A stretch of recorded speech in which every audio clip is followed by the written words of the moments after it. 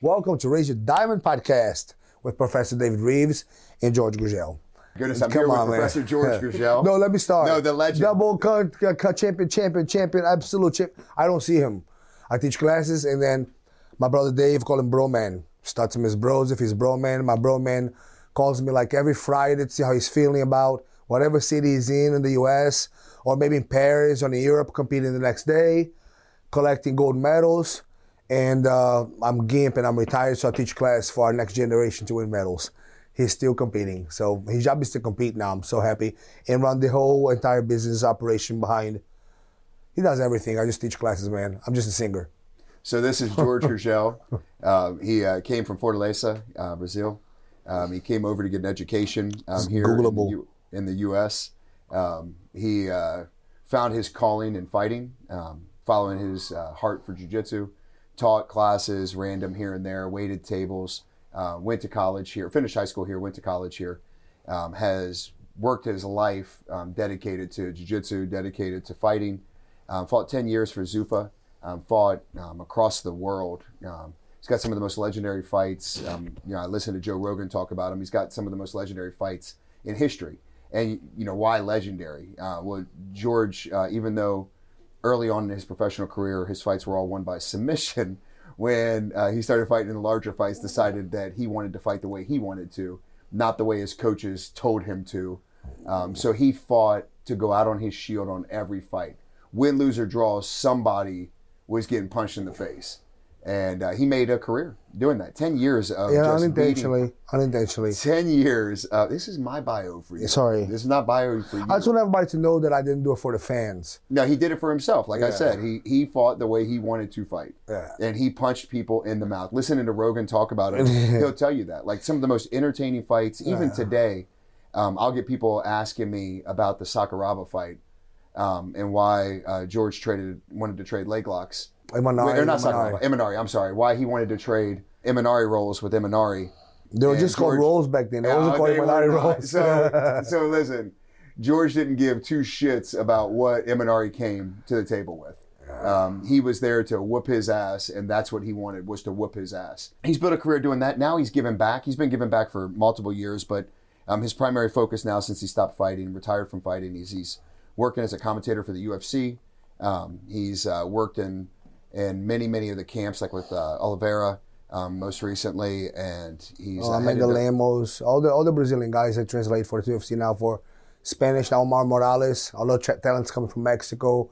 Yair Rodriguez. So I do the Spanish and the Portuguese interpreting now. Going to London Monday to do the Usman Leon Edwards rematch, the third match. Yeah, so going to London to do the interpreting for the UFC.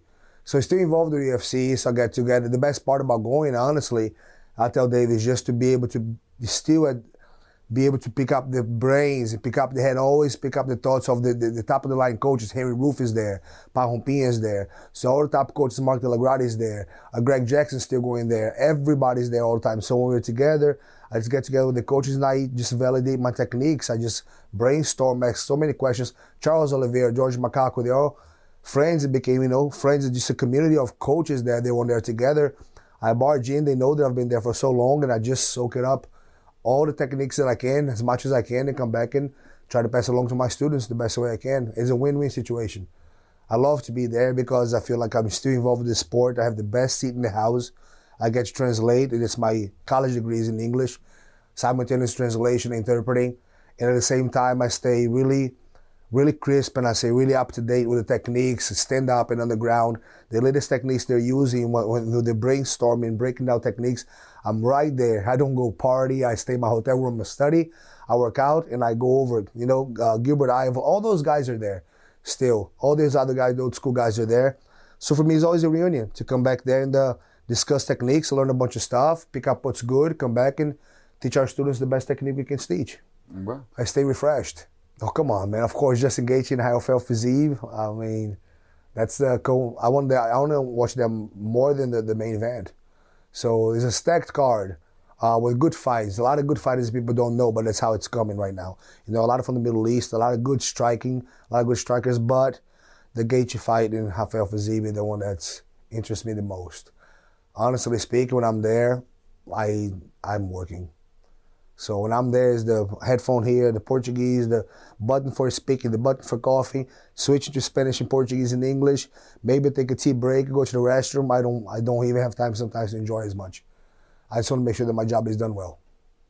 Because I hate doing predictions, you know. Even if you think you're going to go against somebody you're going to hurt somebody's feelings here, they're going to come somebody there, so you can go. Even interpreting, you hurt somebody's feelings. Even interpreting, yes.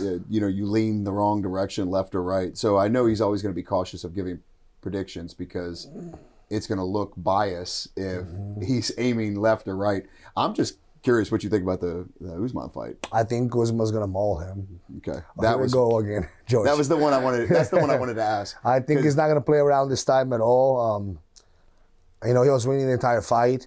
Is what everybody says, and I tell my students, and we tell our students, Jay, it takes that split second of like a focus.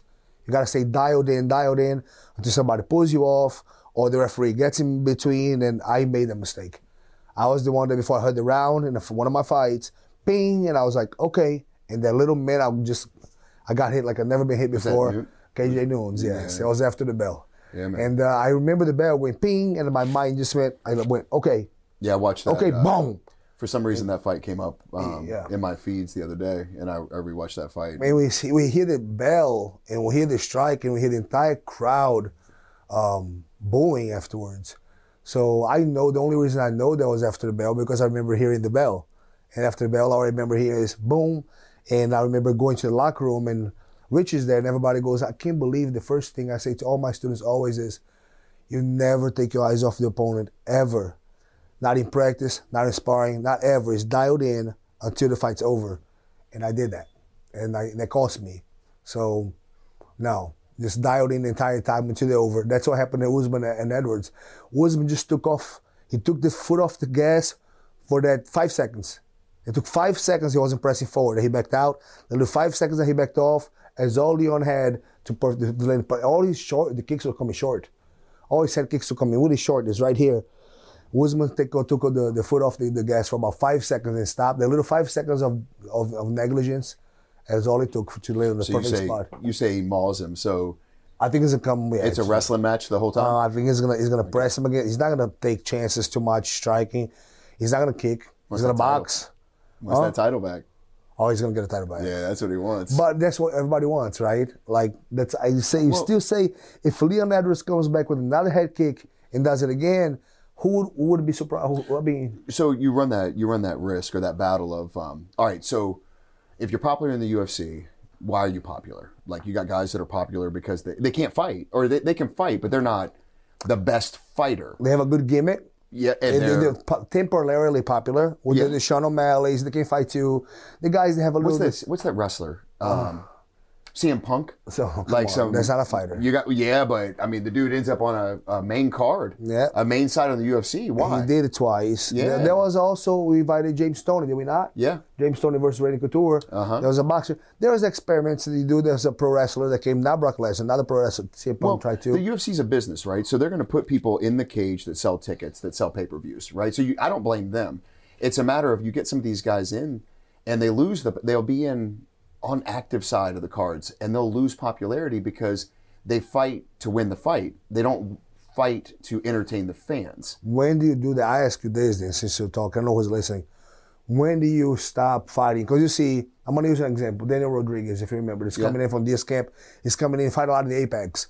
Since COVID, these last 2 years at the Apex, I've been there a lot. There's a lot of new guys that came in and building a career, 8-7 fights, only the Apex. They only now finally going to the big shows in Denver, or whatever it is in New York, and see these big arenas.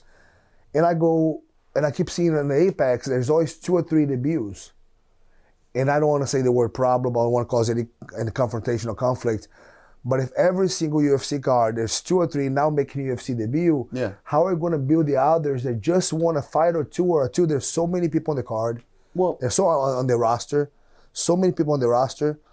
The half of the losers of each card are let go. So look at the influx of really good fighters from Russia. Yeah. Right. All right. So Khabib's got huge camp. Runs his camp like a militant camp. Like you are following the rules or you're out of the camp. All of those fighters are successful. They're all good. He doesn't have a single bad performer. but they're boring fighters, right? They're boring fighters that for us, they're not. So it's hard to say. I'm talking about for the fans. For me, I enjoy watching some of the wrestling transitions into jiu-jitsu, like what it looks like. But they're boring to the fans. They're effective. So they are, because they want to win the fight. They're there to win the fight. They're not there to win the fan. Here, before I interrupt you for 1 second, when you fight, you see people coming to fight in the UFC, and everybody else coming in with fire. Yep. And then they win 2 or 3 matches. Then when do they start fighting not to lose? And it's very noticeable nowadays. Yes. They build a momentum when the UFC goes, man, so you're 3 in a row, you're close to a main card. You're 3 in a row, you win this fight, you got a bonus, you're close to being the main card, you're correct in the top 10. That's when more sponsors, more opportunities come, even for commercials, for endorsements, for a better contract and salary. The offers are so, and then you have all your eggs in one basket. I think. And then you're going to go, now I have this offer here in front of me. I can't lose this fight. If I win this fight, I'm going to sign this 8-fight or 4-fight deal. Usually it's a 4-fight, unless you're a special 5-fight deal, 4-fight deal. I must win. I must win means I cannot lose. Right. So you fight different, you fight with caution. You have been in your instincts. I never have done that, which cost me. I wish I did. You have been in your instincts to fight a certain way to guarantee something, and usually backfires, right? Well, I mean, look at, all right, so what did Conor McGregor teach us? First off, I like the style. I like what Conor McGregor did for fighters, and I don't think everybody understands what he actually did for fighters. Like, he raised the bar on money. He raised how it works, right? And he taught these young kids, whether you like him or not, doesn't matter. He did something for everybody. But he also showed that you didn't have to have a lick of ground game to be at the top performers in the UFC. Not a lick of a ground game. He showed that, but he can stay at the top. But he was exciting, and we watched it because he had knockout power in both hands, and he entertained. He brought people into MMA that would never step foot in MMA, that would never come out of boxing. Do you know what I think so too, Brother Dave? What he did, it was entice so much everybody to stand up with him. It was so good. Yeah, man. Even all those guys they're supposed to take him to the ground wanted to actually stand up with him and test him. Like, man. Because the mind games, that what Henry Cejudo is great at. He goes, you have to go with mind games. And I'm personally, I don't like that. I'm a respectful fighter, always been respectful. And he goes, you have to use everything you can. Conor McGregor is the biggest trash talk. Henry Cejudo came with his snake and all that stuff. And he's very polite, he's very educated, speaks all the languages, very, very intelligent man. And I tried to research why Henry Cejudo was going to after these mental games. And I found an interview that explained perfectly. He said, listen, if you think because of your morals, you're too polite not to go, hey man, I'll see you on the octagon, I'm going to work you over. Send a tweet. If you don't think that's going to help your game, then you're not sacrificing fully for your dreams. You may not want to sacrifice for you, but for your dream, if that's your dream, you got to go all the way. Yeah, man. So if you want to sacrifice for your dream, you got to go all the way. Use all the tools you have. Mental game is extremely important. Look what Conor McGregor did. Look what I did to TJ. Now TJ is training with him. Demetrius Johnson is training with him. The people that he's beat before came back and trains with him because he sees and he shows literally by using all the tools possible helps him be victorious. Even the trash talk, which I can even not do. Won't be able to do it. But he says, if you are not willing to do the trash talk, you are standing in your own dreams. Well, I mean, how bad do you really want it? So, looking at what, like Nate Diaz. All right, so I'm a huge Nate Diaz fan. All right, so why am I a Nate Diaz fan? I was thinking about that. When Nick was coming back to fight, I was like, man, like, why am I such a Diaz fan? Well, they fight the way they want to fight. They talk the way they want to talk. They don't let anybody, and it's cost them. It's cost them millions of dollars in the UFC. It's cost them sponsorships. But they can look at themselves in the mirror and stay the man that they said they were going to be. So there's a fine line in that. Like, they could have made sacrifices and made Conor McGregor money. And they're good. They're talented. I mean, look at some of the fights that they both had to keep it up, like to keep them standing. What was the fight that Nick had? What's the kaboom hand guy from Bellator? Paul Daly. Paul Daly. Right. So Paul Daly knocks him out. Wakes him up, comes back and knocks him out. Knocks him out. He fought the way he wanted to fight. Look at Nate beating the shit out of McGregor. Yeah. Like, look at that fight and fought the way they wanted to fight. But that's a fight. There's the two guys that don't ever sacrifice their dignity, right? Because money doesn't mean anything. But they sacrifice money.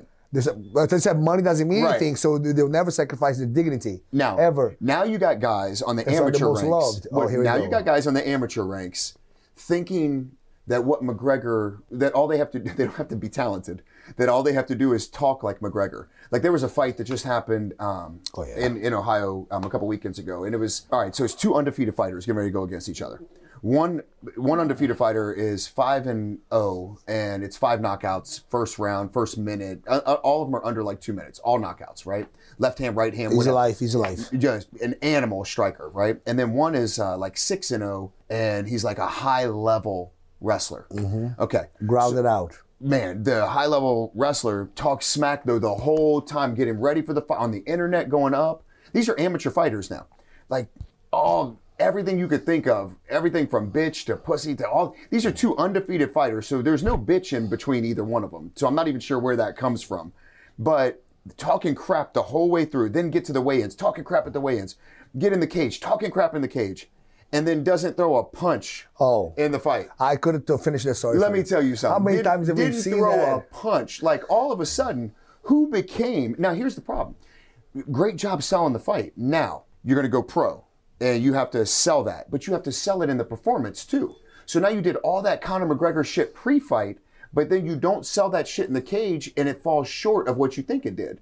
Now you get in there, you run your freaking mouth, you get in there and you lay on a dude and you win a decision, a split, or I don't remember what it was. I got to go back and watch that video, but I think it was a split. Yeah. But this is going to be the Conor McGregor syndrome that we're going to see in amateur fighters. We see already, if you watch amateur, we see already so much talk. We go to amateur shows, and like I said, I never want to be disrespectful. I'm getting older, whatever. But amateur shows are a joke. I go to the amateur shows, and you guys are walking in there. I'm in the UFC almost every week, and I've been to hundreds of them. And to see this, whatever we had in Kentucky, all these shows here, and every camp is walking out, and these fighters, you're amateur. I'm like, come on, guys, you're amateurs. Like, you're not prize fighters. I was a prize fighter for 12 years. Like, know your place. And you're walking around, chest up high, blasting music, no respect for the other camp or team or where the food is or who's fighting next.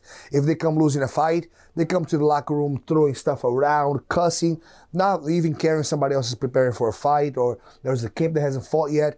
That's why I just can't stand being around it anymore. Like I stay close to my Thai fighters, which is the sport still so traditional, to jiu-jitsu competitions where there's still some respect and some dignity and really kind of being polite between schools and enemies and competitors. Yeah, but these amateur, it's the order of Bushido, the code of Bushido. Yeah. So nowadays, going to an amateur MMA fight, he knows not to invite me. Well, I don't want to go. This is where the split comes from old to new guard. Right? I don't want to come. So like I hear all the time that that's an old way of thinking, right? And, the new way of thinking is, raise the kids, flick the cameras off and act like assholes.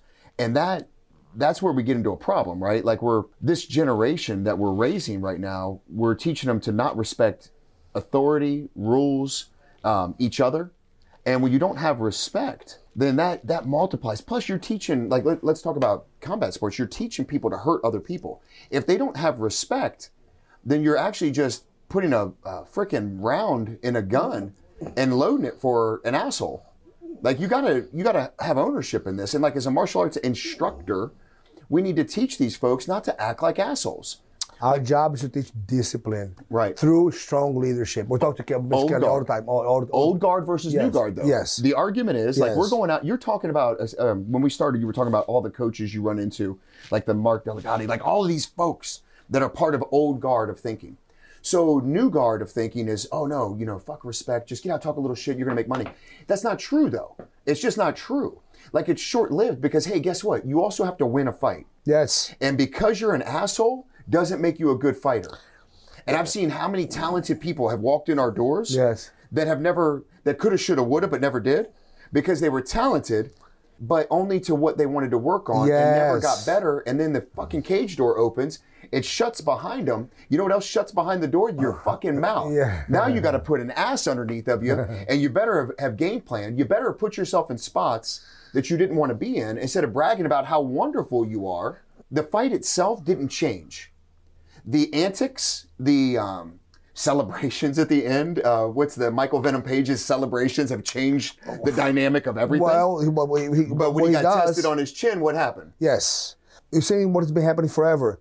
These guys people like to do nowadays. I have examples, personal examples from our team. A team world champions we have had here, created for the last 20 years, 15 years. People that love to do what they want to do. So I always tell the fighters, you always say, when you start coming to our practices and dancing to the beat of your own drum, you don't need to be here. You don't need to show up late or come here with a partner and then go to the corner and do what you think you want to do. Or always in the bags. If you only do what you like to do, you have to do shit you hate to do so you can accomplish things people only dream of. You gotta hate to do stuff until you start to love doing what the thing that you started to hate 6 months ago. That's how I was. That's how you were in your military background, so you know that better than I do. You did shit you hated to so you can become good at it. You didn't have an option. Those are called orders. Right. And what I tell, what do you feed your guys? What do you feed your guys? I feed my guys discipline because I was a workhorse. So even though I paid my coaches, I did exactly what I was told, how I was told. I was the first one on the mats, the last one out. I was a product of their creation. I was paying them to do so. I think it's jump how high. I think it's lazy. Sorry to interrupt. I think it's lazy coaching. And let me tell you why. Our generation right now, we all came up the same. We all came up the same. If you've got a black belt tied around your fucking waist right now, you came up the same. I'm not talking about the ones now where you're online for half your career. I'm talking about age-wise, old school. If you've got a second degree or third degree sitting on your belt, you came up old school. Somewhere along the line, when you strap that black belt on your ass, you become lazy. And you don't want to hold people accountable anymore. You don't want to hold them to a standard. It's easier. It's kind of like bad parenting. It's easier to let the kid do whatever the hell they want than it is to step in front. Bro, man, it happens before they get a black belt. Well, but I'm saying they know better. Yes. Is what I'm getting at. And then you get freaking people.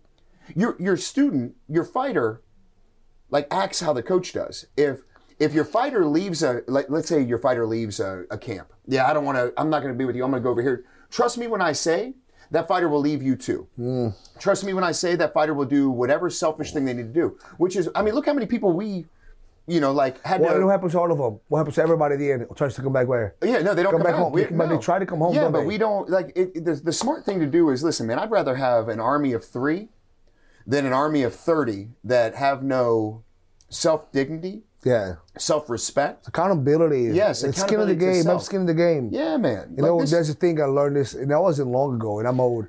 I'm much rather have 4 quarters and 100 pennies. Yeah, man. 100%. I'm much rather have 4 quarters and 100 pennies. I used to have 16 affiliate schools. Now I have 5. Yep. They used to pay me a certain amount of money a year. I cut everybody off. I don't want that stress of people not representing my name properly.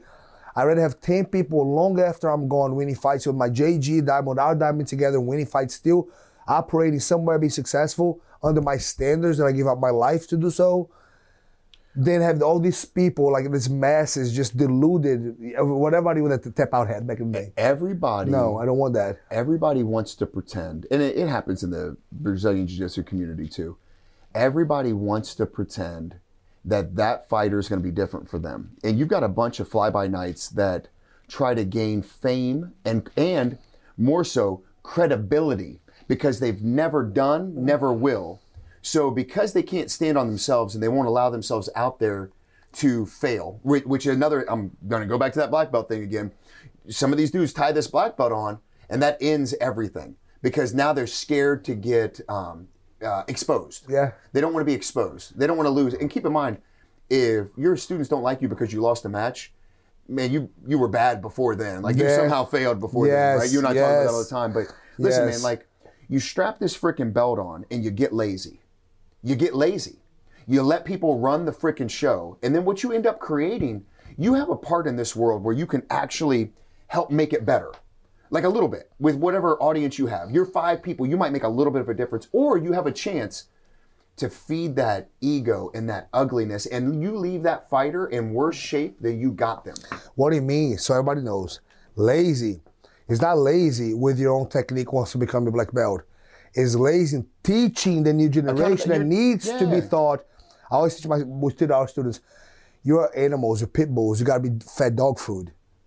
I cannot feed cat food to a bunch of pit bulls. It won't work. They won't feed the same. So when we say lazy is these black belts they have all over local, a lot local here too, that got a black belt, come in, stroll through the match, have their cell phone in their hands, lean around the mat. Because they just have a black belt, their job is to teach. They teach the position so I don't even want to watch it because it's so relaxed and so there's no purpose or intention to it, that everybody that's learning after that is learning wrong. Everybody listens to this, you can learn how to suck too. If you don't know any better, if you're new at something, if the highest person, the black belt is all you know, that's gospel to you, you can really learn how to be really bad. Yeah, so if you spend 100 times doing a repetition with the wrong, you don't understand because somebody just doesn't care to teach you better. You spend not only an hour and 100 repetitions doing something wrong, you can learn how to suck. Look for good information. And these people get lazy. I don't care if they get lazy at the black belts because they're retired. I'm retired. I train every day, but I'll never allow myself to get lazy to my students. I owe it to them. We owe it to them to give them the best version of us, to have students better than we ever were. If you're a teacher, you never produce a student that's better than you, you are a shady-ass professor and teacher. If you're the best black belt you ever produces yourself, you have a problem, a bad problem. Lack of technique, don't have any good teaching skills. Because if you're the best you ever had is you, and you have no black belts that are better than you. Your job isn't just to teach fighters how to fight. Your job is to teach them better life skills. Because what do we find in most fighters? And I'll say 90% of the people that walk in our door that are fighters, that are true fighters that are going to fight. There's other outlying issues there.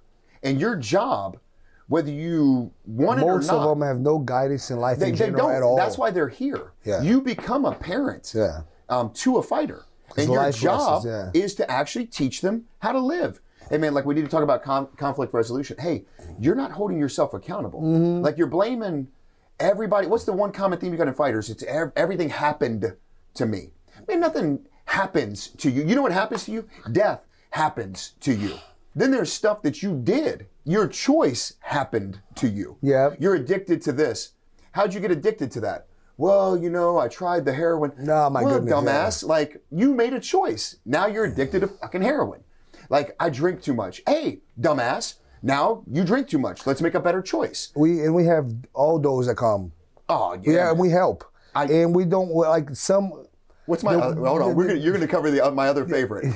I keep getting fired from my jobs. Hold on, I'm on a tear right now. I keep getting fired from my jobs. Really? Oh my goodness. So they hate you, don't they? Well, yeah. No, I got to work this schedule. Yeah. Oh, wait. You got to... I can show up at this time. I got to pick up my kids. It's like, I don't understand. Why are we doing this? Yeah. Look, the fighters, amateur fighters nowadays, first of all, they're pulling from pools, guys. If you're watching this, they're pulling from very certain pools, very, very specific. So if you want to be like out of the Midwest and really make a shot at the biggest league of the UFC, you have to know somebody. Right. You have to know either Sucker Punch, like some management company, a Team Alpha Male. It comes from Dana White Contender Series, some from the Ultimate Fighting, all continents and all shows in all countries. They pull the Ultimate Fighter Asia. There's Ultimate Fighter Australia. There's Ultimate Fighter Europe. There's Ultimate Fighter England. There's Ultimate Fighter Brazil. There's Ultimate Fighter in the US. All different weight classes. There's Dana White's looking for a fight. There's Matt Serras and Dean Thomas looking for a show. There's Team Alpha Male. There's the 5 main gyms that they pull from all of UFC pools. They go there because they know every time they need a replacement, it's in those gyms. It's become such a monopolized market. They have people in line already training. Like there's people in line for. I know people in UFC training in case somebody doesn't show up for the fight. We had 18 of our students been on the Ultimate Fighter tryouts or on the show from the school alone in all seasons together. And they came pretty much from when they auditioned for the Ultimate Fighter, they put them from here. But to get a fighter from Kentucky, from here, from West Virginia, from these regular gyms, to just show up and make a debut in the UFC and get a contract out of nowhere because there was a scouts, no. So if you want to, so that's your thing too that you're saying. It's like you get a chance, right? Yeah. You have to. We had a. I'll use a real life example. We had a chance fall into somebody's lap. The chance was, hey, there's a back out on UFC fight, and we need you to step in and take this fight. It's short notice. It's going to be 3 weeks. Guy's been training. Doesn't want to take the fight because he doesn't want to lose. How many callbacks do you think that we get for that? None. And so that's not our fighters' mentality. So we can't have, that's why we don't have a lot of fighters, because that's not your mentality. And if you're waiting to get in shape, all right, the stupidest thing in the world, being at a martial arts school. Yeah. Just the stupidest thing in the world being at a gym that you hear all the time is, I need to get in shape to train. Yeah. Okay. Stupidest thing in the world, biggest excuse ever. You get in shape by training.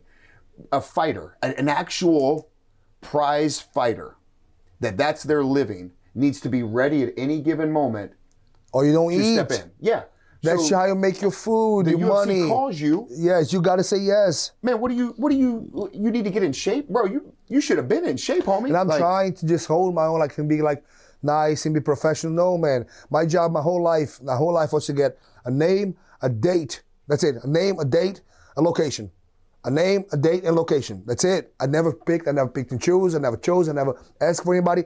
I made weight. I showed up. I put my hands up. Old guard versus new guard. That's it. I never asked for anybody. Never asked for, just never. Bro. And nowadays there's people negotiating yeah, man. with, I go Petty Pimblett, and I'm probably getting in trouble because I work for the company. Now he's fighting Drew Dober. Now we're fighting our hands because Drew's for real. But when we see guys growing like Petty Pimblett, the new, whatever, all that stuff, fighting people that are not up to his level, being matched up with people that are stylistically good matchups for him. And then he's been asking live television, what do you want now? Oh, no, I'm in a hurry to top 10. I'm getting paid okay here.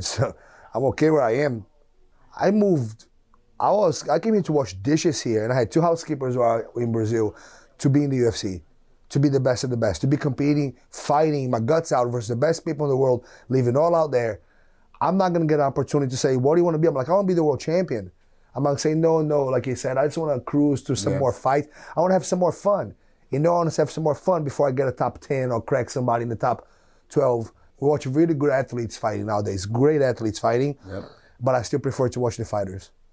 And there are very few fighters, man.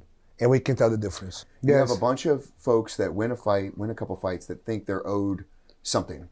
And the UFC is a business. It's like we tell fighters all the time here, they owe you nothing. The promoter owes you nothing. Whatever you agree to is what the promoter owes you. Whatever's in that contract is what they owe you. You owe the same back. You owe the promotion to make weight. You owe the promotion to show up on time, to do the promo pictures, to do the promo videos. No matter how annoying it is, you owe what you're contractually due, what you have to give them back. Shut up, show the fuck up, fight your fight, win your fight. It's your time. It's your 15 minutes of fame right fucking there. Make it yours. Get the fuck out of there. Go back to training. Don't go out to these guys that are actually and making look for the next one. Well, they're not going home and getting fucking drunk and hitting the buffet and gaining 20 pounds in 2 weeks. They were in my time because my fighters were doing some of them. Rich and I would win or lose and when do I do it again? When do I go home, heal up so I can do this again because I cannot do this when I'm 50. When do I do it again? No, let me take a vacation of 3 months, go snowboarding. I don't have time for this. I lost a fight, so I'm not going to train for 3 weeks. Did you take any damage? No, I didn't take any damage. Where the fuck are you? What'd you figure out when you lost the fight? I got to work on this, and that. Man, you better get your ass back in the school and work on this, and this. Or guess what? You're going to have another loss right behind that one. Yeah. No, I want to go home and feel bad for myself. Man, the world doesn't give a fuck about you. So if you feel bad for yourself for 3 fucking months sitting on your fucking ass, you gained 30 fucking pounds, you're out of shape, you didn't get any fucking better. Now the sport's 3 months ahead of you. You want pity, bro. Yeah. You want pity, bro, man. Man, good Lord, man. It's so frustrating because, again. We the guys adapt and overcome. That's what winners do. Adapt, we adapt and overcome. We adapt and overcome. Stop complaining. Nobody wants to hear. People that bitch have no friends. Or you can dwell and point fingers. And I know so many of those, and if we are those point fingers, we have nothing common. Dude, nothing, because if my students lose, it's my fault. I want to know what can I have possibly done wrong that I did not expose him to the situation, that they didn't react better. It's the best way to do it. If something goes wrong, it's my fault. Yeah, man. It's my fault so I can fix it. Instead of going, it's because of this, or because of that, Who am I or blaming? because of that, or because of that. Whose fault is it? Because it can't be mine. Yeah. Let's think about current state of the UFC. All right, so our current heavyweight champion. John Jones. Okay.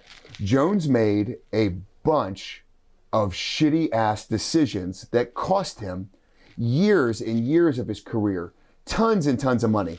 Now, he could literally have crawled up in a ball, sat on the money that he made, fuck you to the world, and walked the fuck away. But what did he do? Yeah. My man came out, after all that trash about talking about the dad bod in DC, my man came out looking like a fucking dad, stepped in the cage, beat right before he walked out, knocked out USADA, and then got in the fucking cage and went to fucking work. Yeah. Like, he could have, I guess what my point was in the beginning was he could have just sat on what he was. He could have. But I don't think, I think he needed money. But he could have. He could have sat back and not done shit. He's been in the gym waiting for his chance, training, lifting. I mean, taking shit from people left and right about how he's so big now. He's this. My man stayed in the fucking gym. He did. Told the world to kiss his fucking ass. And he said one thing he said it right.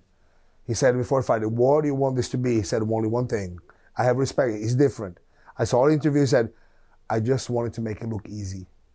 And he made it look easy. Beat life. He beat the world. Yeah, he made it look easy. He beat his haters. Everybody's talking about an opponent. No, that wasn't his opponent. He's never had an opponent that stood in front of him that did damage, that actually was beating him.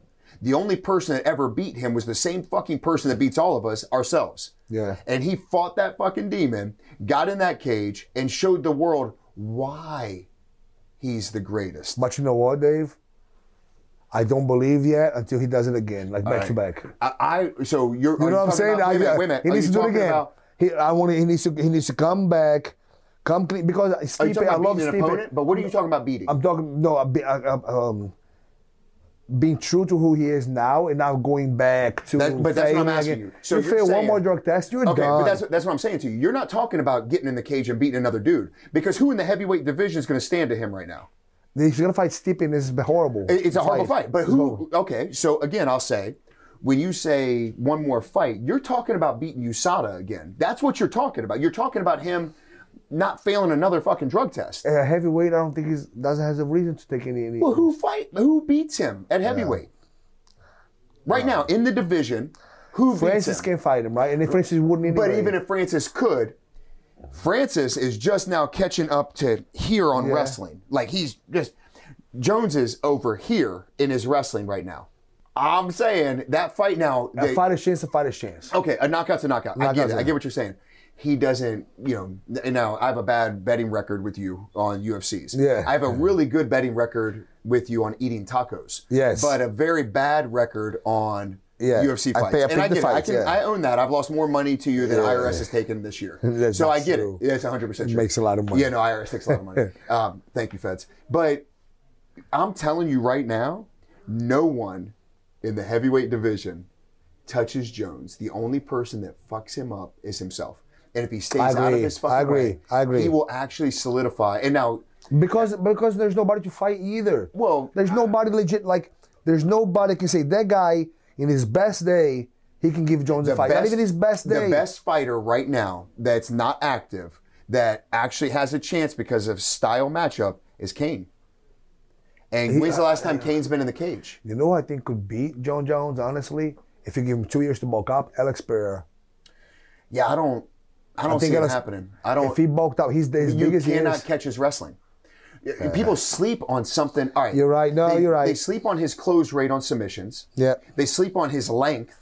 He's got the 80 the longest span, Yeah, like he's got the longest wingspan in the UFC. Probably in the history of the UFC since we've been measuring wingspan. But the wrestling is the differential, You can't catch these dudes up to the level that he's at in his wrestling. And now he is with Henry. And now what? Yeah. Like, now he's so with Henry. I was watching that video with Henry teaching the finish, the side. Yes. Like he was teaching the finish and then he goes out and does. Listen, man, like no one, the only person I think that has a chance, but they'd have to get back in, fight their way back up. And I don't know what Kane's legal. I know he's on bond. I don't know where he's at with his trial, all that kind of stuff. But he'd have to get back in. Isn't Kane like almost 40 though? Well, how old do you think Jones is? 37. Yeah. What? Big difference. Big difference. Listen, I'm almost 50. Yeah. I'm just saying, like, there is a chance that Kane comes back, gets in shape. He's got the best chance to beat Jones right now. For the fans and whoever's watching, that's a question I want to. What do you think now? Really, Aljamain Sterling or Henry Cejudo? That's an interesting matchup. Henry is something that I can go back against the guy. Fan of certain folks, right? And it's not all of them are the winners in the UFC. Come easy at the same with Damian Maia ground. Yeah, dude. And then Alice Perry like, what's going on here? Listen, I was a fan. He's passing guard and doing all kinds of stuff. Yeah. I was a fan of Damian Maia, and we couldn't keep his ass in the UFC. Like, I mean, he was boring as hell, but not for us. We're watching. We got popcorn out and shit. Like, watching. Oh my God, what's he doing but here? Damian finished on his terms. Yeah, he finished on his terms. I mean, he went on. Listen, he also didn't shy away from a fight. Fought everybody. Yeah, he didn't give a shit. He fought, and he didn't have the best stand-up. Sat in the locker room with him when he fought the ginger from the show, Ed. Really red hair, been a long time. Really, I think really it's Ed good. Sheeran. No, Ed Sheeran. I'm pretty sure he's singing. No, it doesn't matter. And he goes. It's Ed Sheeran. Got it. No, he still was Herman. Oh, so wow. yeah, I remember from the show still.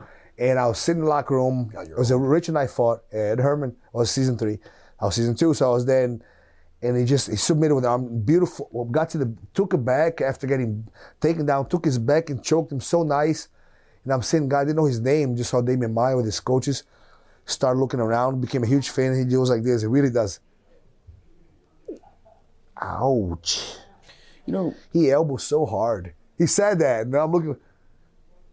This guy's an animal. I saw him destroying this guy. And he goes, "Ow!" Like you legitimately have the elbows me weirdest so memory. hard. You have the weirdest memory I've ever seen on a human. I remember everything. No, you don't. You absolutely do not. Short term is not good. Okay, you can't tell me what you ate yesterday, but you just told me about season 3. Oh yeah.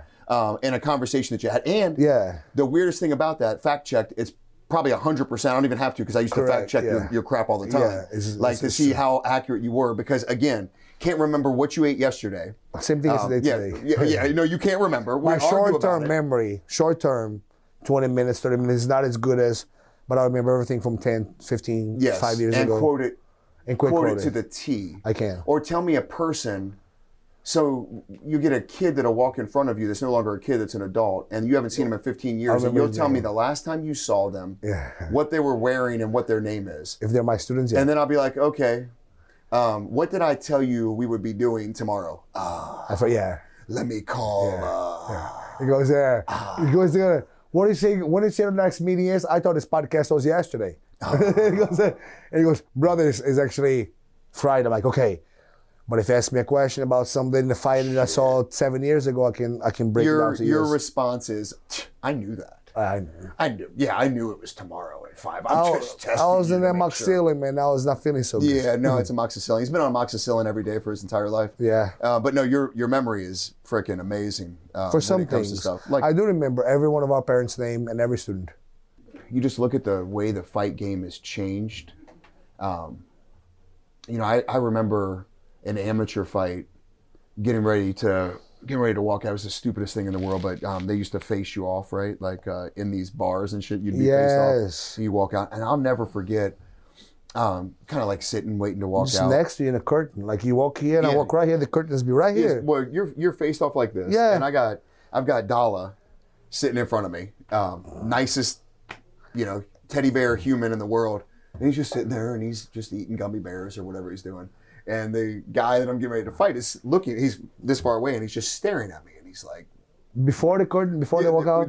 We're here and we're going to walk out to the fight. Okay. He's this far away from me and he's looking at me and he's like, he's mouthing all kinds of, he's just, like just cussing me out. And I'm just sitting there and Dalla goes, puts his gummy bear down and looks over at the guy and he goes, my friend, I don't understand. You're an amateur fighter. You got one fight. You walking out to the cage, 5 minutes. You beat up Fluffy, it's done. Like you settle. I don't know what you're doing. Nobody's looking. There's no camera. I don't know. The guy literally looks at Dalla and goes, I'm sorry. And puts his head down before the fight, right before we walked out. That's not cool. It was the funniest shit. Because mental games. They destroy the guy. I will never forget that moment in time because it taught me so much right there. And I was determined from that point forward, anybody that I worked with, myself, I would leave them in a better position than I got them in. Huffing and puffing and all them. Anyone, I would make them a better human, if anything. And that's where I think that's the big gap right now that we see. I think that's why we see it at the higher level because the gap started years ago. And, you stopped out of coaching for a while in MMA and the fighters dwindle. They go different places, whatever. And we came out of the sport for a while, and we focused on what? Jiu-jitsu, kids. We focused on kids, right? Kids. Like making a difference out of fear of where the world was headed. It feels so much better too, guys. You know, like, I love the fight. I live their life so crazy, but teaching my kids class, I can feel even horrible. I have to make myself get up and teach. I love, it's the future of our generation. Yeah, man. Kids don't come to us broken. They come as just literally blank sheets of paper, ready to learn accountability, ready to learn how to eat right, ready to be committed, ready to work hard, ready. If anything they can have wrong, it comes from the parents, and I'm really there to fix it right away till we are. But it comes for us like it's so easy to build new champions of the new generation, and with all this kids program, because they feed off each other, the adults come to us with so many, it's just excuses, guys, excuses and brokenness. You guys want us to, you don't come to us to, we're here open at JGMA to provide you the best experience we can. We're going to push you to have a better quality of life, but not as a glorified babysitter. What the fuck is wrong with you? Like, coming to those doors, I always tell, rush to get here, but once you get here, don't rush. Open-minded, to have a good time. Your only job is to say, "Us, yes sir," and to make the next repetition better than the first one. How much would I pay to get it done to me? So, how much would I pay to have somebody go, do it again, let me fix it. So do it again, let me fix it. Feel better about it. All right, I just read the post. All right, listen, USADA has been involved with a certain federation of jiu-jitsu tournaments for a while. That's why don't you say it? Yeah, I don't really want to, but they've been involved, right? Testing. No. So now the No-Gi Worlds results are coming. People are failing drug tests. If you get on Reddit, holy shit. Like, because USADA didn't release a list of guilty athletes.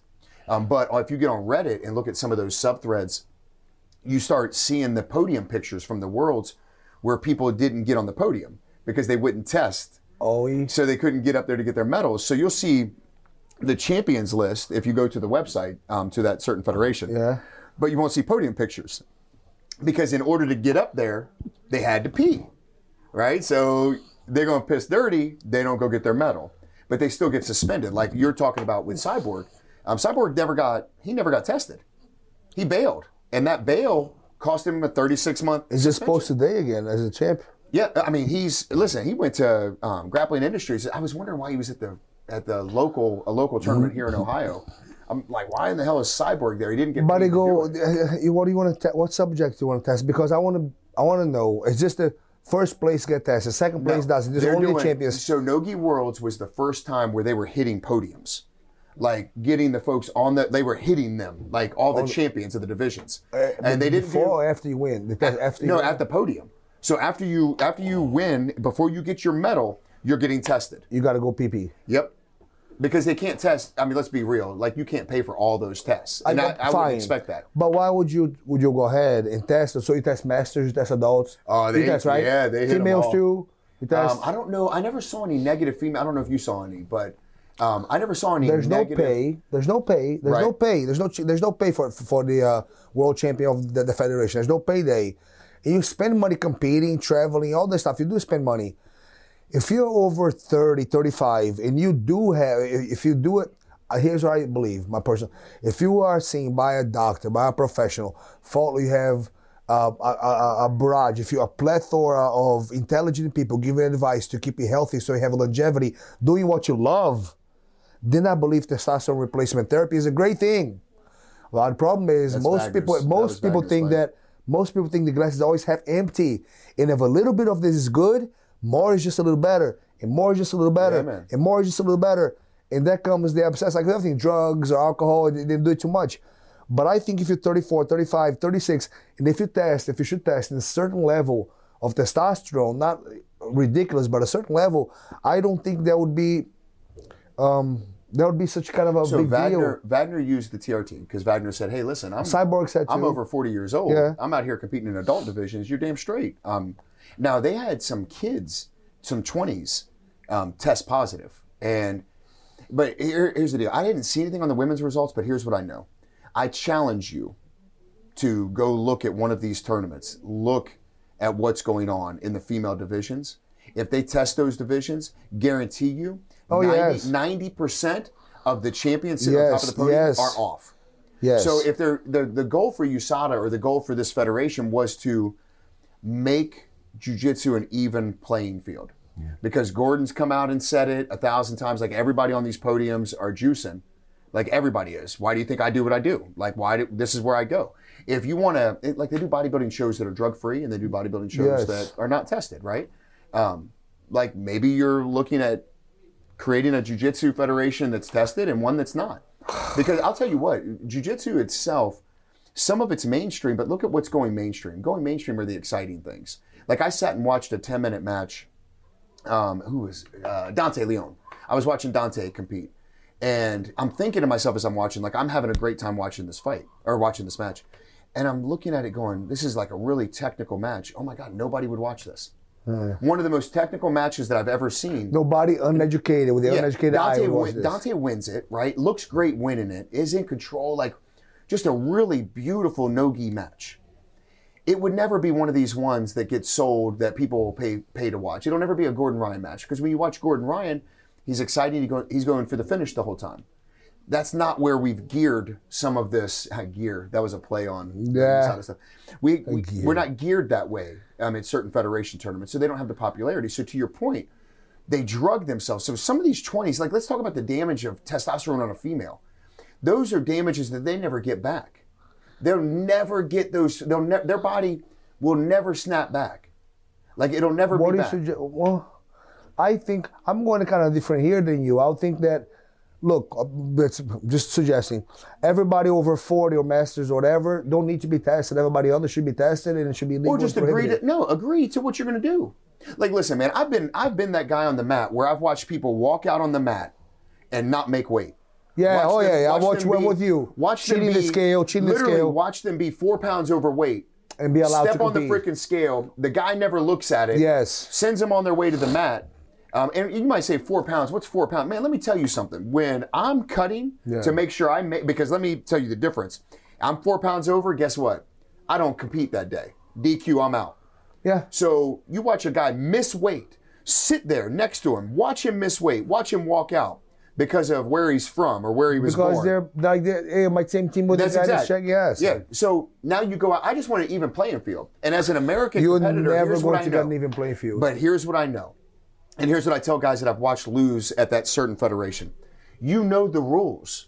You know where you're going. And you know the bias. If you face a guy that's from Brazil and think you're going to win a ref's decision, who's the stupid one? You know you need to win and win big. And you've yelled at me. How many times have you yelled at me when I've given up what I might be winning the match to go for a sub? Because I know I'd rather go out on my shield than leave it to somebody's decision where I know I'm not going to win, right? So you can't complain about that. But what I'm asking for is an even playing field. Like, if we're all, testing out, then we all test out. All of us. And if you're saying TRT, then I'm saying, okay, then everybody produces blood work. Yeah. Like, so if you're saying over 40 should be allowed to do TRT or hormone replacement, HRT, I'm in. HRT. But then everybody tests to a certain number. Because when they run your blood work, what are they looking for? Things that are in your blood, or are they looking for your testosterone levels? Yes. So are we going with a small number, a large number, like free testosterone? Like, what are we doing? But if we go deeper, just so we can go too crazy. If you talk about just corruption and fairness, okay, go ahead. Then you can go testing women, testing the guys. They're just certain people. If I miss weight, we've seen it many times. We've seen it that people that miss weight are allowed to compete. They're friends with the referees. There are a lot of cliques. Things are corrupt, man. Politicians are corrupt. Sports are corrupted. What do you guys think? Sports are corrupted. Don't you think that major leagues of mixed martial arts, people don't get easier fights for longer buys and better paydays because the managers have a deal behind it? Everything is a work behind. Some countries are not like where I come from, for instance, in Brazil. Everything is who you know. I grew up saying it's not what you do, what you're good at, how much you have. It's just who you know. Right. That's where you come from. And you come from a country where I came here with the same dream that everybody else did back then. That's in 1993, where if you have a dream and you work hard, you're going to have a house, an apartment at least with air conditioning, a little car, and a microwave, and have an honest life in America. And you never have to carry a gun. That's how I thought when I moved here. And an honest dream, I made it with an honest dream. I say I'm still making every day as a hustle, but everything has been corrupt. When I was broke, everything was double the price. I couldn't pay rent. I couldn't find a doctor to fix my injuries. And when I became popular, everything was free.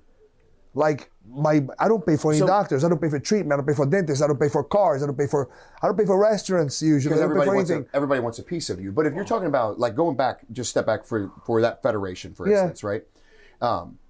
And maybe there's not that many of us out there anymore. There's the most fun. Gi should be getting paid. But and gi should be highlighted.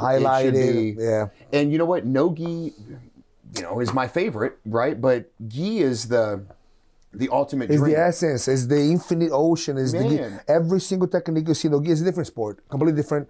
It has evolved a lot, but still, I always see like the gi is the ocean, and then no gi is like this humongous lake. Dude, but at some point, it's different. It's the ultimate chess game. Yes, it is. And for the gi to not be getting the same recognition, for MMA to be taken as a joke, for every main pay-per-view card, and I work for MMA pay-per-view card. To have 3 people making a debut, a UFC debut, and then like being 2-1 or 3-0 or 2-something, and for the gi to be seen being thought so diluted, and so many people not valuing so much the beauty art. Leandro is almost like it's a conspiracy. Leandro, the best of all time. He in Bochecha with every position in the gi. What a tragedy. He's gone now. And it seems like people are talking even less about the gi. I'm a huge fan of Gordon Ryan. I think he's a huge innovator. I think he's the best that's ever existed in no gi. I think his techniques are amazing. I'm learning everything that I can.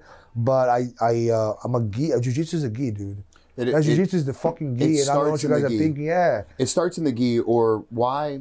So something Dalla used to say to me, because I stopped training in the gi for like 5 years, right? And Dalla would say to me all the time, like, "Why do you need a belt to hold your shorts up?" Yeah, that was Rich Franklin talk. Yeah. So why? And Dalla was right. Like the gi passes you by faster than no gi does. Now they both will pass you by if you're not in, but yes, I absolutely love both of what they offer. I got a better win percentage in no gi than I do gi. Let's just be real. Like that's the way, especially at this level. But it's so much fun to learn new things, right? For anybody, you say to hold a dominant record nowadays in gi is a lot harder than no gi. No gi have the GOAT, the guy that's doing what he's doing. But the gi is still the best gi guys in the world. It's so competitive. It's by one advantage. You still see Cobri and Charles going. Yeah. It doesn't matter who he goes against. The size doesn't matter if he tangles up the gi against or one of the Mendes brothers. You cannot see that disparity in gi and see a match being competitive. You don't. Dude, was that match with Leandro Massaro. I was talking about it last night, and I lost by an advantage, right? Yeah. I got my ass kicked in that match. It doesn't show on the score, but this is the difference in what people, and I've been real with it. Like, people are asking me, like, "Oh my God, that he got an advantage for that." Bro, he almost broke my fucking arm. Like, what are we talking? Like, that match. I don't want to be here anymore. Like that fucking match. No, that was that dude that was Thor that. The absolute. When he, the absolute finals, and the dude collar ties me, and I started laughing, and he's like, Why are you laughing? I don't want to be here. And I was like, I changed my mind. At that point, I was like, fuck you, bro. Get off me. But no, with Leandro, it's like, he's so good. Like, he's so talented.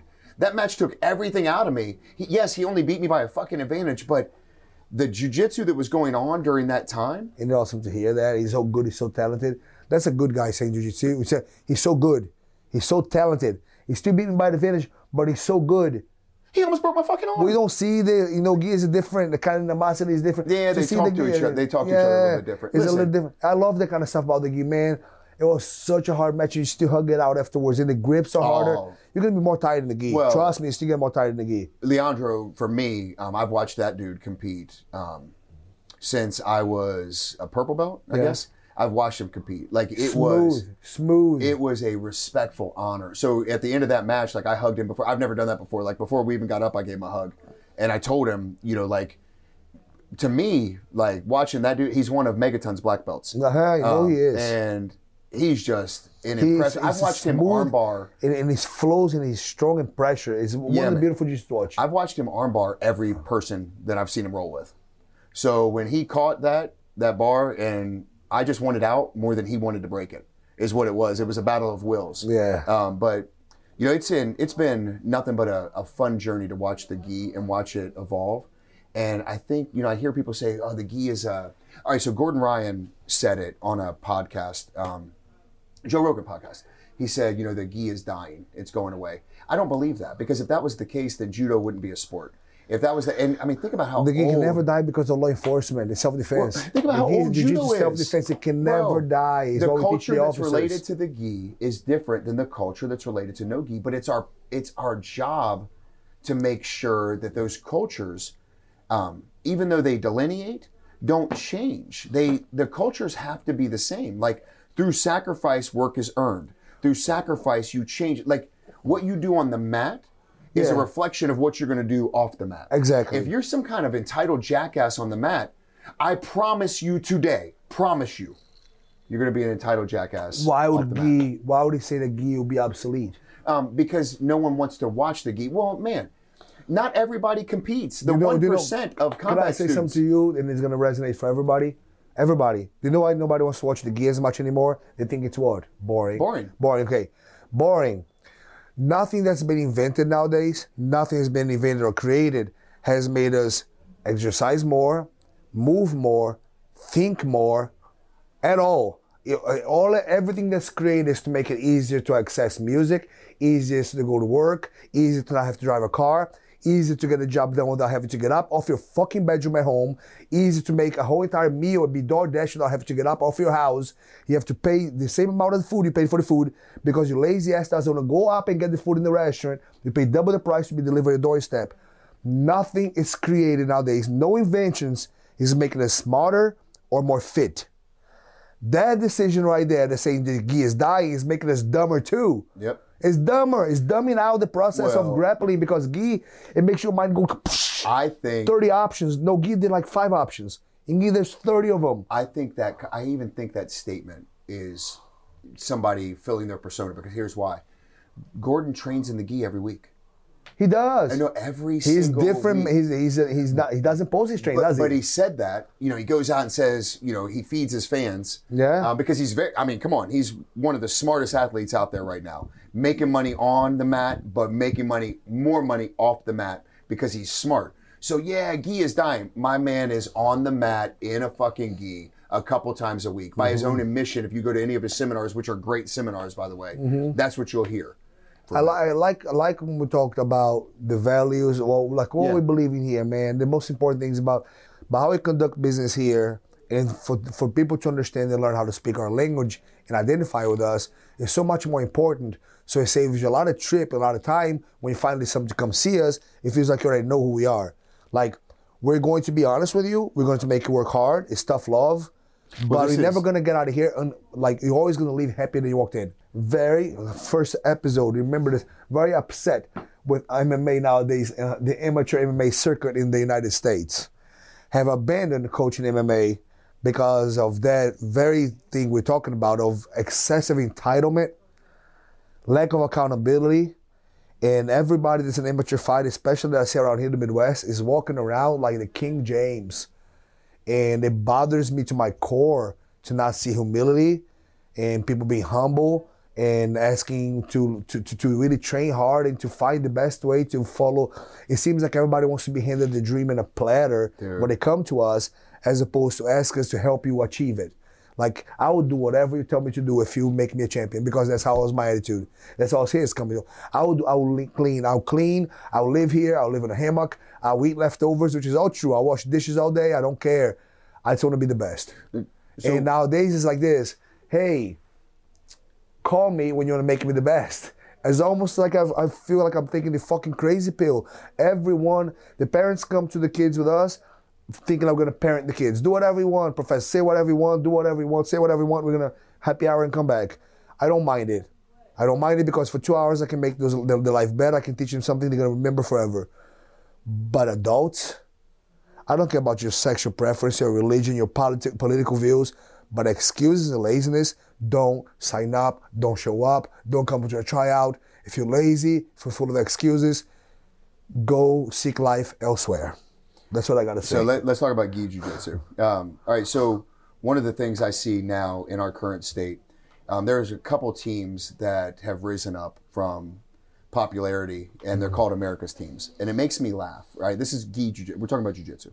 It makes me laugh and settle back and try to explain to people the best team in America. Like, people taking the title of America's team. Yeah. And I'll go old school on this one.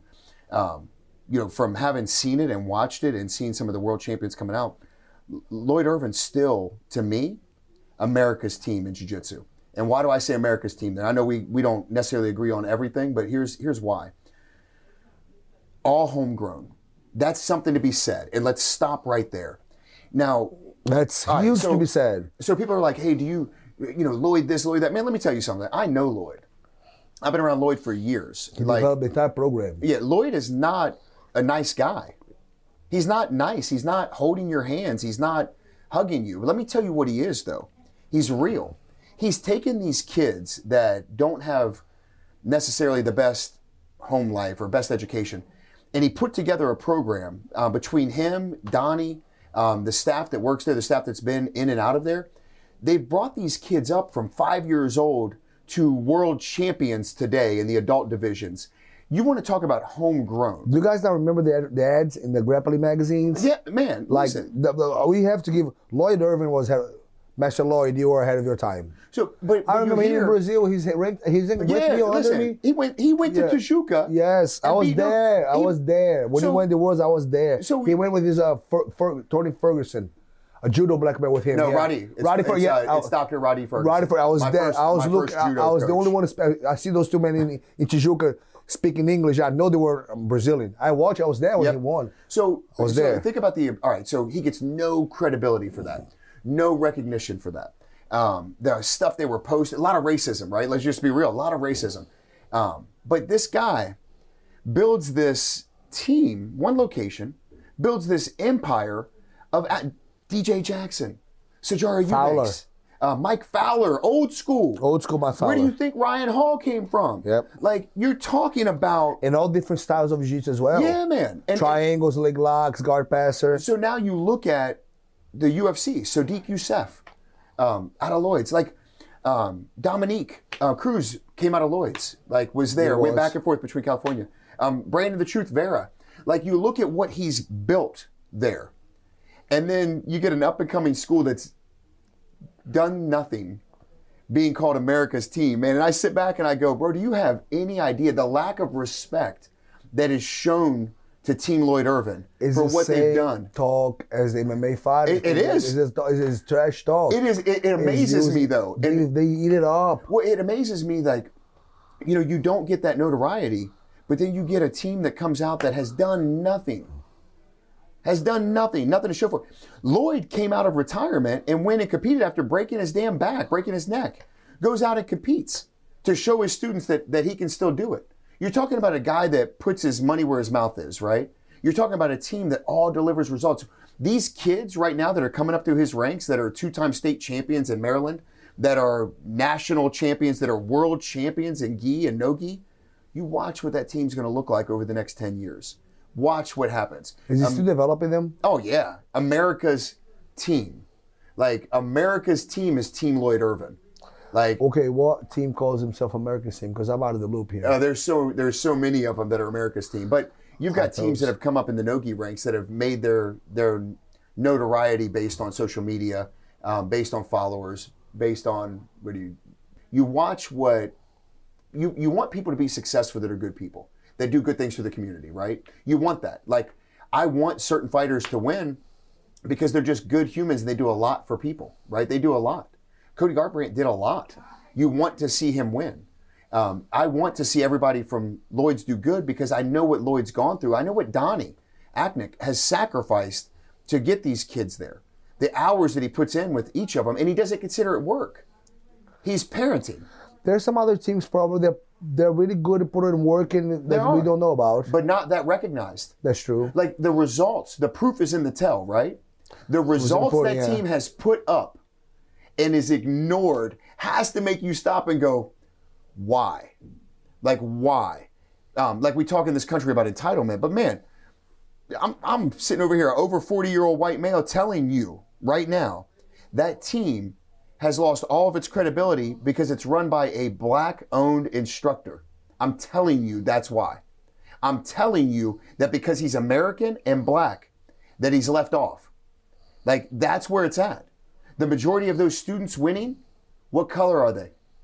I don't know, white. Black. His students are black. Jameel Hill. Yeah. Not recognized. World champion. Young world champion. AJ Jackson. Not DJ. Yeah. What? Eight-time world champion? 8 times. You truly believe I think it's politics. It has nothing to do with color. Politics does have something to do with color too sometimes, right? Yeah, of course. So you got to sell me on the fact that their name is left off the list for another reason.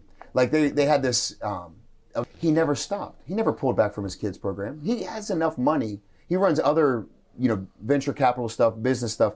He could have stopped doing what he's doing, but he's not leaving his community. He lives in his community. Yeah, I do. And that's not a nice place to live. If you watch that, I think it's 2020 or 60 Minutes, whatever that, where the home invasion happened with him and his family and Brandon. Yes. Like there was the guy ended up being a serial killer. Yeah, he lives in that community. He stayed in that community. Like my man could have left. So what is the reason then that the title America's Team, and I'm good with you selling me on something else, but what's the reason? I didn't even know there was a talk, so I'm not uneducated on that. I'm just curious. I actually thought also that people stopped getting on Lloyd's back a long time. I thought he left him alone, and he's still on. I thought he left him alone a while back. Anytime you want to destroy a man, we talked about this before. Yeah. How do you destroy a man? Destroy his name. That's it. So you can't destroy the team. People have tried. They just keep backing his name then. Yeah, man. I thought, I'm so sorry then, because I thought, I'm trying to catch up here. I'm like, I thought he left him alone a while back. After he went some turbulence, personal, everybody was personally attacking him. Who's going to take the time to recognize good? Yeah, like we're going to, seriously, like because I always talk about it, who the hell is going to take the time to pay a compliment? Yeah, man. Who is going to take the time to say, you know what, you're doing a really good job in your school. It's not mine, it's yours. I just want to take my time here to say, good job giving it all to your students. Good job doing the best job you can, paying it forward. Good job taking your job serious, doing honest work, giving the best instruction you possibly can. Awesome. When are you ever going to see a compliment, a true compliment coming for free without second intentions? It's just not human nature anymore. It's so easy to hate. Oh, man. It's so easy to just leave out and goes, look at the wings in that school. Oh, fuck, and I didn't even see anything inside. Or look how trashy those mats look. It's the first thing people look. Yeah, man. They're not going, or look how he talks, he just cussed. Whatever it is, as opposed to looking. And then you get into a social media post and you flicking the camera off, you're acting tough, like, come on in. But I know you, and I know you are not that persona. Yeah. Or I know the man you are. Like, I used to have a buddy of mine that tutored one of my kids, an amazing human, lived with me and my family. Amazing human. And then I watched him, he changes when we get in public. The best leaders that you've ever worked with, the best leader that you ever had, for me, I was doing this exercise the other day. Elena was quizzing me on relationship questions.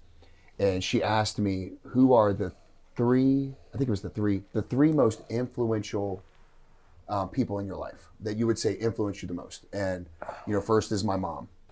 And then I'm sitting there thinking, I'm like, Lloyd Irvin, Leo Dalla. I'm like, man, I'm stopping and thinking, I'm like, holy crap, like those people influenced me the most. Now, good, bad, or indifferent, they influence, there's a difference between influence and execution, right? Influence, they influenced paths that I went. Yes. I learned a lot from them that I use in business today, that I use in leadership today. I learned a lot from all three of them. I quote my mom, who got a high school education and went to work and retired from the post office. But my mom had some of the most beautiful insights to business that I literally will quote. She had some of the most beautiful insights to, at that time, like how to treat people. Like she was ahead of her time in how to get rid of hate, how to process hate out of a conversation. And she raised me to not hate, which, that is taught. Hate is taught, right? Yes. But, there's some serious influence in those three people, right? And the leaders that we've worked with that I think are the best leaders, they have the same traits. They all have the same traits. You said your mom, Lloyd, Dalla. and the Dalla. And I couldn't believe it because my mom Renzo Gracie, and Sazinho. There you go. My two senseis. My sensei Sazinho. Renzo's a great influence. And my mother. It's literally just right there. It's not my dad. I love my dad so much. But we're nothing really alike. It's influence. My two cents. Yes, influences. You're talking about influence is a big ass word. Sensei, Renzo's the one that looked at my father sitting in there when I was 22 and goes, whatever he needs help with, he's going to be a champion. He doesn't need to be waiting tables. Help him. That day, Arnie goes, stop working in the restaurant. He's $20,000. Open your own school. Because Renzo, this man here just told me. I'm like, I've been trying to tell you for you. No, he told you. I saw him fight on television. I believe him. Influence. If he said you're going to make it, you're going to make it here. And that was it. So, one day in my life, like that's what we live for. We want to be that to someone else. So when I lead, and lead teams, right? Regular life, work life, like I always want to be fair, treat everybody the same, make good decisions, lead from the front, get in, get my hands dirty when I need to. But I try my hardest to be that positive influence in my professional life and our life here at the schools and with fighters, like the same. Try to be the exact same person. Be that influence. I want to be that guy that what Dalla, what my mom, what Lloyd were able to give back to me, I want to be able to deliver that same results to other people. Be an influencer on their life in the positive, that they sit back and go, damn it, man. Like he was right. There's in their best feeling ever, too. Yeah, man. Best feeling.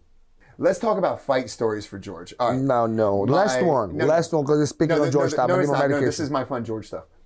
So my second fight with you in the corner, cutting weight, sitting in the room. Got to make weight in a couple hours. I'm sitting in the room. George is eating next to me. No big deal, whatever. I'm not hungry. I'm more thirsty than anything. That night, after the weigh-ins, he snores the loudest of the loudest of any human ever while I'm being spooned by another fighter. That's not gay. It is it was definitely not gay. Even though it could have been. But it was definitely the most uncomfortable. I had allergies, man. He snores all fucking night. I did. I don't do it. And I get up in the morning and I'm still like sitting there staring at him. And he wakes up. And I'm like, hey, man. Was I snoring? I don't snore. He calls his wife on speaker. And I videotaped him snoring because I was up all night. He calls his wife puts her on speaker and goes, Jamie, you won't believe this. Fluffy says I snore. She goes, oh, hell yeah, you snore. It's loud as shit. And he goes, I don't know. I don't know, my friend. Man. My English. I don't know. So, all right, so we go out for the fight. We don't stay in the same hotels anymore. We don't. Never do same. Even the UFC had us out. And I went and got my own room. I have to have my own room. Yeah. I have to have my own room. Yeah, no, you have to have your own room because nobody can sleep in your room because you snore. All right, so we go out to the fight. We're supposed to everything's supposed to be fine. I'm not an angry fighter. I don't want to get hit. I want to take them down. I want to win, right? So even the pre-fight interview, I think we were in the back and we were laughing because I was like, yeah, George and I have done nothing but work on our stand-up for the last 4 months straight because we had one fight cancel and then we got the other one. And so the guy looks at me and goes, oh, so you've been working with George on your stand-up? Yeah, 100%. Yeah. So where do you see the fight going? I was like, well, I'm going to start on my feet, and then the guy's going to try to hit me, or he's going to hit me, and I'm going to take him down. I'm going to submit him. He's fucking laughing at me because that was the God's honest. I just spoke the truth of what was going to happen. So I'm mad because he didn't let me sleep. That fight was the fastest fight that I've ever had. Yeah. It ended with... But it's nothing to do with... It was 100% how angry I was. He was not angry at all. He was so happy. Oh, there was God. guy was not on his level. Him. He couldn't. If he was angry, you're welcome. Because it was easy. Beat him now, punch him down, took him to the ground, submit him. By the time we realized, everybody was crying, leaving over there the direction. I was like, job is over.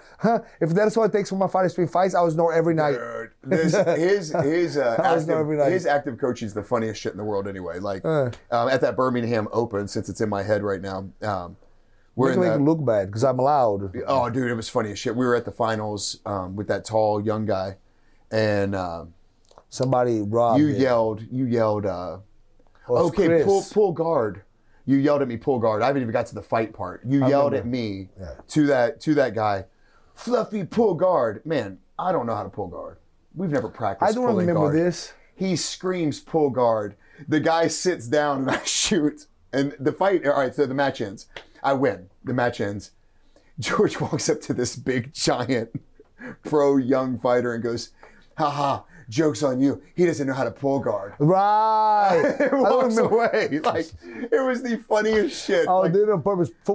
Pull guard, so he can come close to you, so he can take you down. I remember now. Yes. That's why I it was was funny. not even. Come See how on, he man. justifies the whole story. I It was because funny shit. I remember not. I don't remember telling somebody to Dude, pull guard. it was funny I was as bait shit. to him. So yeah. Yeah, well, the funny part wasn't that. Pull guard, the pull funny guard. part was when he walks over and goes, he doesn't know how to pull guard. Yeah, I go, Got you. Yeah. So then 5 minutes later, I'm sitting up at the front. 5 minutes later, I see a flip-flop go flying across the mat. And it bounces off this ref's head. And my brother is looking at me and he goes, "Hey, George got us into a fight. We're about to fight." And I was like, "Yeah, right, whatever." And I look over and It's every tournament. every freaking ref is all the same school. And they're all coming at George. So my brother gets up and he goes, "All right, well, we got to fight." So we just walked out. And then, one of the guys, a super nice guy that was running that tournament. He was not a night. No, the guy running the tournament was a super... the older man. He walks up. He's a big fan of George's. And he looks at this young kid that's reffing and he goes, "Hey, he's going to knock you out. So I'm going to stop Man, the he fight." robbed Chris, scored 2 points. Then he scored 2 points again. We took a guy, Chris, our student, and he purposely, because of from his team, he looked away and then the score. I'm not a crazy person. I saw exactly what he did twice. 2 points, ref. I speak Portuguese. I'm Brazilian. 2 points. Hey, 2 points. That's 4 points. I threw my flip-flop on the mat and said, "Stop the match." Was it on the mat? I threw on his face, on his head. Yeah, so again... I threw the flip-flop on and I said, "Stop the match." Yes, my friend. Okay. Yeah, whatever. The flip-flop did not touch the ground. The flip-flop went... I was looking at the mats and threw a saw sandal. the flip-flop. I threw a sandal. He ignored me. When I said, "Hey, the second time, That's he why you got scored a 2 flip-flop in the points." face. He turned away from me when I was talking to the ref. So I threw my sandal on his face. Yes, in most cases, we throw flip-flops at the ref. Yeah, So, I did. With the guy running the tournament's a super active competitor now, jiu-jitsu. Yeah, big federation guy. I see him all the time. He still tells that story because he thinks he saved, which he did, he saved this young kid's life. But he saved that dude's life. And it was the funniest shit ever. And I thought it was hilarious. It's the first time I had seen my brother move that entire day. And he gets up off the chair, walks his ass out there, and he's ready to... Don't make me look like... I'm not that crazy. If I can handle my own, if they mess with me. But if you do the injustice to the people that I love, my students, and I bluntly, and I'm watching it, I'm throwing down. I don't care who it is. I don't care who it is. I'm coming in, I'm throwing down. We just said that you're flip-flop challenged. I didn't... The fact is this. The fact is this. Professor George threw a flip-flop at somebody's head. Not necessarily. Yes. A crooked referee, a crooked Brazilian referee, brown belt, piece of shit, disrespectful, didn't listen to me when I said twice that my student had scored. Listen. So he turned away from me. So I threw my flip-flop in his freaking face and told him that I was going to fight him. Linda, let's stop here for a second. We said there'll be no political conversation, and all I hear is you talking like a politician. Did you or did you not justifiably hit an adult in the face? How are you? Okay, just answer this question. Did you or did you not hit an adult in the face with a flip-flop? Absolutely. Okay, was it across a mat and was it in front of hundreds of people? Precisely. Okay, thank you. That is all. Did he want to fight me back? That is all. Did he want to fight me back? That is all we... Did he want to... Did I offer to fight him fairly? Your Honor, I'd like to call George as a hostile witness. Please, we gotta stop. You can't handle the truth. I'm just throwing this out there. Did I offer him to fight fairly? And I said why I threw the tip in his face? Okay, but that's it. It's not... Nobody thinks you're crazy. You answered the question, and then you can stop at the answer of the question. Justifiably, I hit him with a flip-flop. Really? Because I wanted to fight. Yes, no. So we learned a lot that day. We learned that I should not walk away while George is coaching while he's wearing flip-flops. Yeah, I learned a lot about myself. No, in all, I'm being... Don't cheat my students. Yeah, I'm being sarcastic and funny, but it's more along the lines of, like, you step up and you defend your people. You take that all day. My friends. But it's gotten us into more shit than not. And it's happened. I know I've got us into... Every tournament every tournament I go ready. Every tournament I go ready because these guys nowadays, it's getting to the point where we're talking at long here in the podcast, I don't care. Every time we go to Fuji and it's local, anywhere else, there's always the little mama papa shops that know exactly who we are and they like to talk stuff. And I go over there and I show up. And every time that I don't show up, there's always something that happens. And when I show up, nothing ever happens. So at least make something happen when I show up. Like, seriously, every time I go there, I go ready. Just respect my team. I respect yours. I respect my team. I respect yours. But if I have something to say it to my face and say when we show up. Yeah. It's what we were talking about before. It's the persona. Yeah. It is. It's no longer the social media generation. It's the TikTok generation. When I get there, it's a persona. Yeah, they're putting on an act. They are. And I go to these tournaments nowadays thinking, man, all due respect, you know, and I said, I started jiu-jitsu here, man. Everybody has a school here, came through me. Everybody, Limitless, everyone, Robin, everybody was my student at some point in time. For me to walk into jiu-jitsu tournament and see this new generation purple, brown belts, like, give me like a dirty look or eyeball or sizing me up, like, you gotta be out of your mind. I was doing jiu-jitsu here, bringing people here when you're like in 8th grade, 7th grade.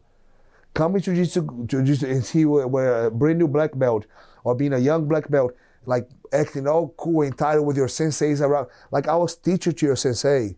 There's no respect. That pissed me out. It pissed me off. It ticks me. So, yeah, every jiu-jitsu tournament, I go in nice shoes, comfortable. I always wear shorts. I spandex under. I always tape my wrists. And I wear my necklace ready to take it off because I know who's going to piss me off that day. And he brings me meals that I can't eat. Yeah. Are we signing on this Prestige World Ride? No, we can't. Why? Because we're Raise Your Diamond. All right, folks, remember, raise your diamond, all right?